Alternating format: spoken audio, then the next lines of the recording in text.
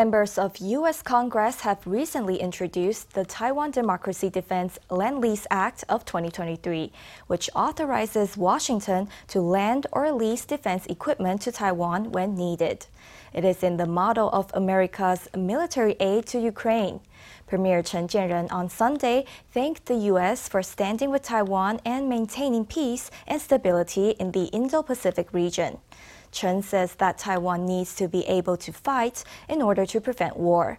Let's hear what he had to say. 全世界民主国家的共识就是希望我们台海还有这一个区域呢都能够维持和平稳定。 The consensus of democratic nations all over the world is that we hope that the Taiwan Strait and the region can maintain peace and stability. It is only by preparing for war that we can avoid a war. It is only by being able to wage a war that we can prevent a war. So we're very happy to see this and grateful that we can see that the U.S. has made these related decisions. 租借法案其实也就是可能会把美国除役封存的船舰 The Lend-Lease Act actually may mean that warships that have been decommissioned or mothballed in the United States can be given to Taiwan in a lend or lease format, so we can carry out our own self-defense. The aim is to raise the quality and quantity of Taiwan's weaponry used in self-defense. In fact, U.S. President Joe Biden has said that the U.S. will help defend Taiwan. At the same time, it's been reported that the U.S. may install a stockpile of munitions in Taiwan. This would allow the U.S. military in a time of crisis to arrive in Taiwan without bringing lots of weaponry. From weaponry to munitions, as well as up to $2 billion U.S. in annual grants under the National Defense Authorization Act for the fiscal year 2023. It is clear that the U.S. is standing by Taiwan to resist China's ambitions to stage an invasion. The National Union of Chinese Medical Doctors Association, an organization devoted to traditional Chinese medicine, held an event on Sunday that was attended by Vice President Lai Ching-te, in a move analysts say was aimed at courting voters ahead of a presidential bid. Lai praised the nation's practitioners of traditional Chinese medicine for the care they had provided during the COVID pandemic. In particular, he praised a Taiwanese herbal formula, NRICM 101, that has shown promise at preventing severe COVID symptoms. Lai said when he had been diagnosed with COVID in the past, he drank the concoction and his respiratory system felt much better.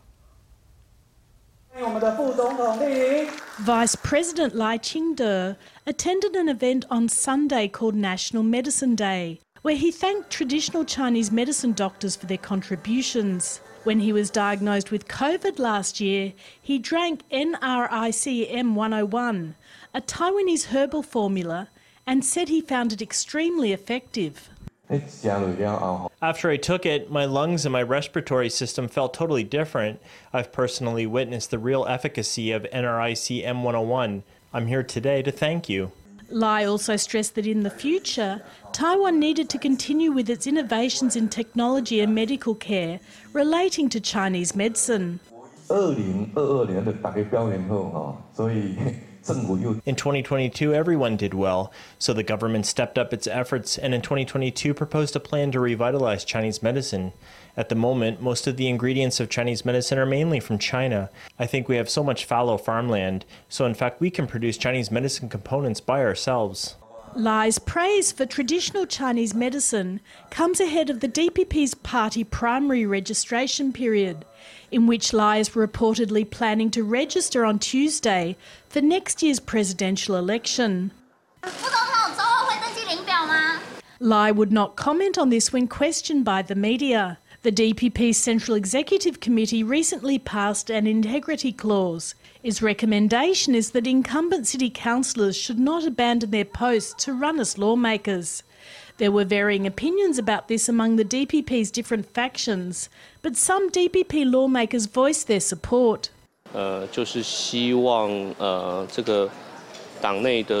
We hope to have a more routine approach to generational change in the party, but we also don't want to damage the rights and interests of voters in some districts. We will deal with these issues based on the principles of integrity and consistency.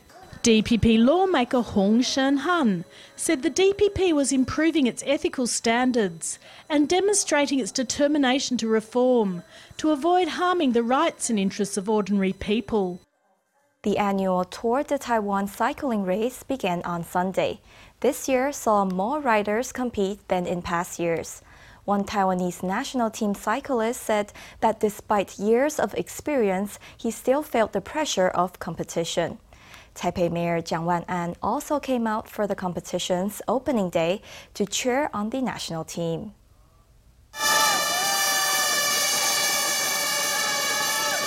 The starting horn sounds and the riders are off. Sunday was the first day of the annual Tour de Taiwan road cycling race, and riders from around the world are taking part, hoping to gain points ahead of the next Olympics. This is my third time taking part in a cross-island race, but a bit of pressure is inevitable. There's also a lot more people taking part this year. Taiwan cycling team riders gave it their all on the first day, completing 8 laps along Taipei's Ren'ai Road for a total of 83.2 kilometers. Taipei Mayor Jiang Wan'an was there to cheer them on. 就会经过包括圆环、包括旧空总以及景福门诊台大医院，这些其实都是我们台北市非常知名的古迹文化。 They passed by the traffic circle on Ren'ai Road, the former Air Force headquarters, Taipei East Gate and the NTU Hospital. These are all very well-known historical and cultural sites in Taipei. Of course, I'm here to cheer on Taiwan's team, and I believe they will perform well. On day one, riders got a glimpse of beautiful sights in Taipei, the first of 5 race locations. Other locations include Provincial Highway No. 3, spanning 3 localities between Hsinchu County and Taichung. It's full of challenges. Every scenario is different, but all are important to the competition. This is cyclist Feng Junkai's 14th time competing, and this time he's leading the national team. Lots of fans and family members of the team's riders have also come out to show their support. I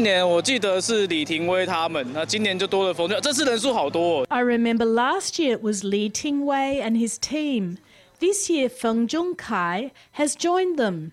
There are lots of riders this year, lots of national team cyclists, but there's still a chance for victory. We came up from Nantou for the race. We will likely follow Lu all the way down to the last race in Kaohsiung. Holding handmade signs, supporters cheer on Taiwan's cycling team from the sidelines, confident their team will ride to victory. On our Sunday special report, tens of thousands of people were victims of human rights injustices during the several decades of Taiwan's White Terror. Some of the sites of those injustices have been preserved. One example, the Jingmei Military Detention Center in New Taipei, now forms part of Taiwan's National Human Rights Museum. However, legal complications have prevented dozens of other sites from receiving similar recognition and protection.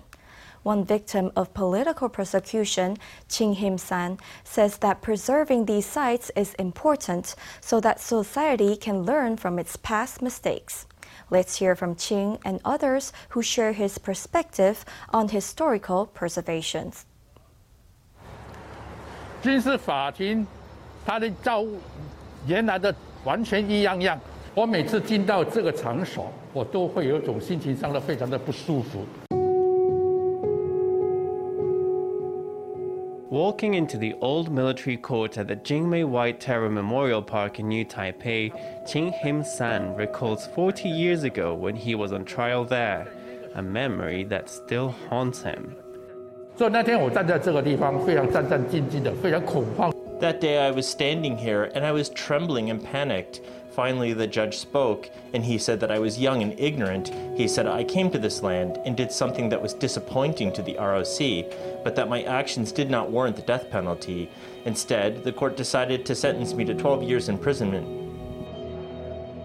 Only 20 years old at the time, Chin had come to Taiwan from Malaysia to study at National Cheng Kung University. As Chen frequently visited the U.S. Information Service Tainan building to read books in its collection, he became the prime suspect when the building was bombed in 1971 and was brought to Taipei for interrogation. Writer Li Ao and independence activist Xie Zongmin came forward 10 days later and claimed responsibility for the bombing, but Chin was not given back his freedom. 我说为什么会这个样子？他很简单，你是侨生，你在台湾也没人。I asked why that was the case, and they said it was simple. It was because I was a student from overseas. They said nobody in Taiwan knew who I was, and even though they had no case, they could find some other reason for locking me up. They said they weren't planning to let me go, and if they decided to throw me into the sea or to throw me in jail and shoot me, nobody would care about it. Whatever they did with me, they would still get their reward. From the 1950s to the 1980s, the White Terror was a period of nearly 4 decades of political repression.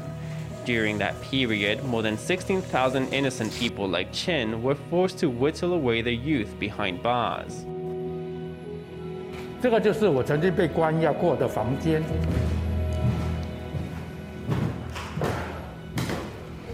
I was once locked up in this room. Across from this wall was Zhuangjing High School. When I was locked up in there, the thing I found most difficult was that I could hear the school principal making his morning announcements every day. I would think to myself, I'm just one person, and I haven't done anything wrong. Why am I in here, crouched down in this prison cell? The Transitional Justice Commission has classified sites like this, where large-scale violations of human rights were committed, as historical sites of injustice. 早期重视人，再来重视档案，再来空间的历史逐渐浮现。In the early stage, we focused on the victims and then on the archives. After that, spaces begin to emerge. So we equate these historical sites of injustice with a comprehensive understanding of the history of authoritarian rule. These sites are very important, indispensable elements of our work. Historical sites of injustice are spaces imbued with history, and they are the last piece of the puzzle for people to understand what happened during the White Terror era. However, it wasn't until 2017 that these spaces were finally recognized under the Act on Promoting Transitional Justice, finally allowing work to begin on preservation and reconstruction. 台湾距离22870几年，白色恐怖5、60年。 It's been more than 70 years since the 228 incident, and at least 50 or 60 years since the White Terror era. From what we know, the majority of historical sites of injustice, more than half of them lack any structural remains. Some have only part of their structure remaining. Very, very few of these sites have fully intact buildings. The Transitional Justice Commission was established in May 2018, and in 4 years it identified 107 historical sites of injustice, 42 of which have been publicly announced. The remaining 65 were handed over to the Ministry of Culture to handle in May 2022. However, preserving these historical sites has not proven easy. 好，我们现在大家看到的这个 Over here, you can see this well-known 5-star hotel. Decades ago, in the 1950s, that was the site of the detention center used by the notorious Taiwan Garrison Command. In Taipei's Ximending shopping area, there are also hidden ruins of detention centers used by the Taiwan Garrison Command. In the 1950s, secret executions of detainees were often heard here. 从这个戏院的大楼这边还有餐厅哦，到 From this theater building and this restaurant to this famous bookstore next door and this mixed residential and commercial building. This whole block, spanning more than 2,000 ping, was a historical site of injustice during the martial law era. Despite this bloody history, traces of these injustices have all but disappeared at many of the sites. 说这一段历史本来就已经是社会共同的禁忌嘛。 This period of history was once a taboo subject in Taiwanese society, and in the early period following the end of martial law, there was no concept of preserving historical sites and cultural assets. After the military moved out, the sites were quickly auctioned off to the private sector. Memories of this period of history, originally part of the collective memory of the public, are now fragmented and broken. How do you take these sites, which are now occupied by shopping centers and hotels, and restore them? Having those sites once again enter the public consciousness and become part of our history, that's a very difficult process. Preservation work at sites that retain their original appearance is also often difficult due to legal obstacles. 针对这个政治犯来讲，他们不知道这个空间关系，对他就会以为他是住在地下室，所以在心理上就产生一个更封闭的。The former Ankang Guest House Detention Center opened in January 1974 and had been used to interrogate political prisoners from the Kaohsiung incident of 1979. After martial law was lifted, the site was used as a storage facility for the Investigation Bureau, but was left half abandoned. The site was classified a historical site of injustice in 2022, but officials have not been able to proceed with preservation work. 它被外面的所谓的不管叫做网红，就是这种不断的入侵。Online content creators go into the abandoned Ankang site all the time. There are at least a dozen times that we know of. They also destroy things when they're in there. Nevertheless, the new Taipei government refuses to grant temporary historical site recognition. Under these circumstances, the site will just keep getting destroyed. The Ankang site circumstances are a result of current laws. Although the Act on Promoting Transitional Justice stipulates that historic sites of injustice should be preserved and restored, it doesn't specify steps for implementing that. Therefore, officials currently still rely on the Cultural Heritage Preservation Act to seek protection for these sites as cultural assets. However, sites used in the past as prisons often do not meet the standards of cultural assets review committees to be considered cultural assets. 从建筑物来讲，其实它有民国60几年才盖好的。From a structural point of view, since the Ankang site wasn't finished until the 1970s, it's still not that old. It's also not a particularly beautiful building. It was built to detain political prisoners, so they just threw it together. So there's really nothing there in terms of cultural assets, building materials, or architectural style or vocabulary that is worth preserving. Another challenge is that the review committee is designated by the local government. Therefore, when historical sites are located in development zones, preservation concerns will conflict with economic concerns. In such cases, committees are even less likely to grant these sites preservation status. People like myself, we are grateful for those who held on to this land back then. That's a big help to us, as it gives us the opportunity to stand here and tell others what happened to us in the past. The National Human Rights Museum opened in 2018, and from that year to 2021, the museum's Jingmei location received more than 420,000 visitors. In August 2022, U.S. House Speaker Nancy Pelosi visited the museum's Jingmei branch, and Chin served as her personal guide. I was arrested in 1971, so if you come over here to the nameplates for 1971, you can find my name. I was in prison for 12 years, from 1971 to 1983. The road toward transitional justice is a long one. Now, 40 years after his release from prison, Chin has finally received his diploma from National Chengong University. He is still unsure who should be held responsible for his wrongful arrest. For now, all he can do is to keep visiting Jingmei and telling his story. I do this not to express my emotions, but because I hope that my story will help people better understand these things. I hope my story can extend to the stories of other victims, and that all those stories linked together can become a lesson for society. These sites are places to witness this negative past, so we can't let them be destroyed so easily. Over 7,000 names are listed on the monument at the National Human Rights Museum. Not all of those victims found justice, but as long as historical sites of injustice are preserved, the stories can continue to be told. Turning to the weather, just when you thought you could put your jacket away, another cool spell is ahead. Meteorologists say another continental cold air mass will arrive. Temperatures are expected to start sliding downwards on Sunday night, with the coldest period between Monday evening and the early hours of Tuesday morning. It could be as low as 10 degrees in northern Taiwan, while other regions could see big gaps between daytime and nighttime temperatures. The weather is expected to warm up on Tuesday. Let's hear from the CWB. 号的时候，整天的温度可能都是偏凉偏冷的一个状况，预估会持续在礼拜四的14号的清晨。On the 13th, the temperature throughout the day may drop, making it colder. It is expected that this will continue until the early hours on the 14th. By daytime on the 14th, you will see temperatures continuing to rise. In the period from the 15th to the 17th, there will be relatively stable weather conditions.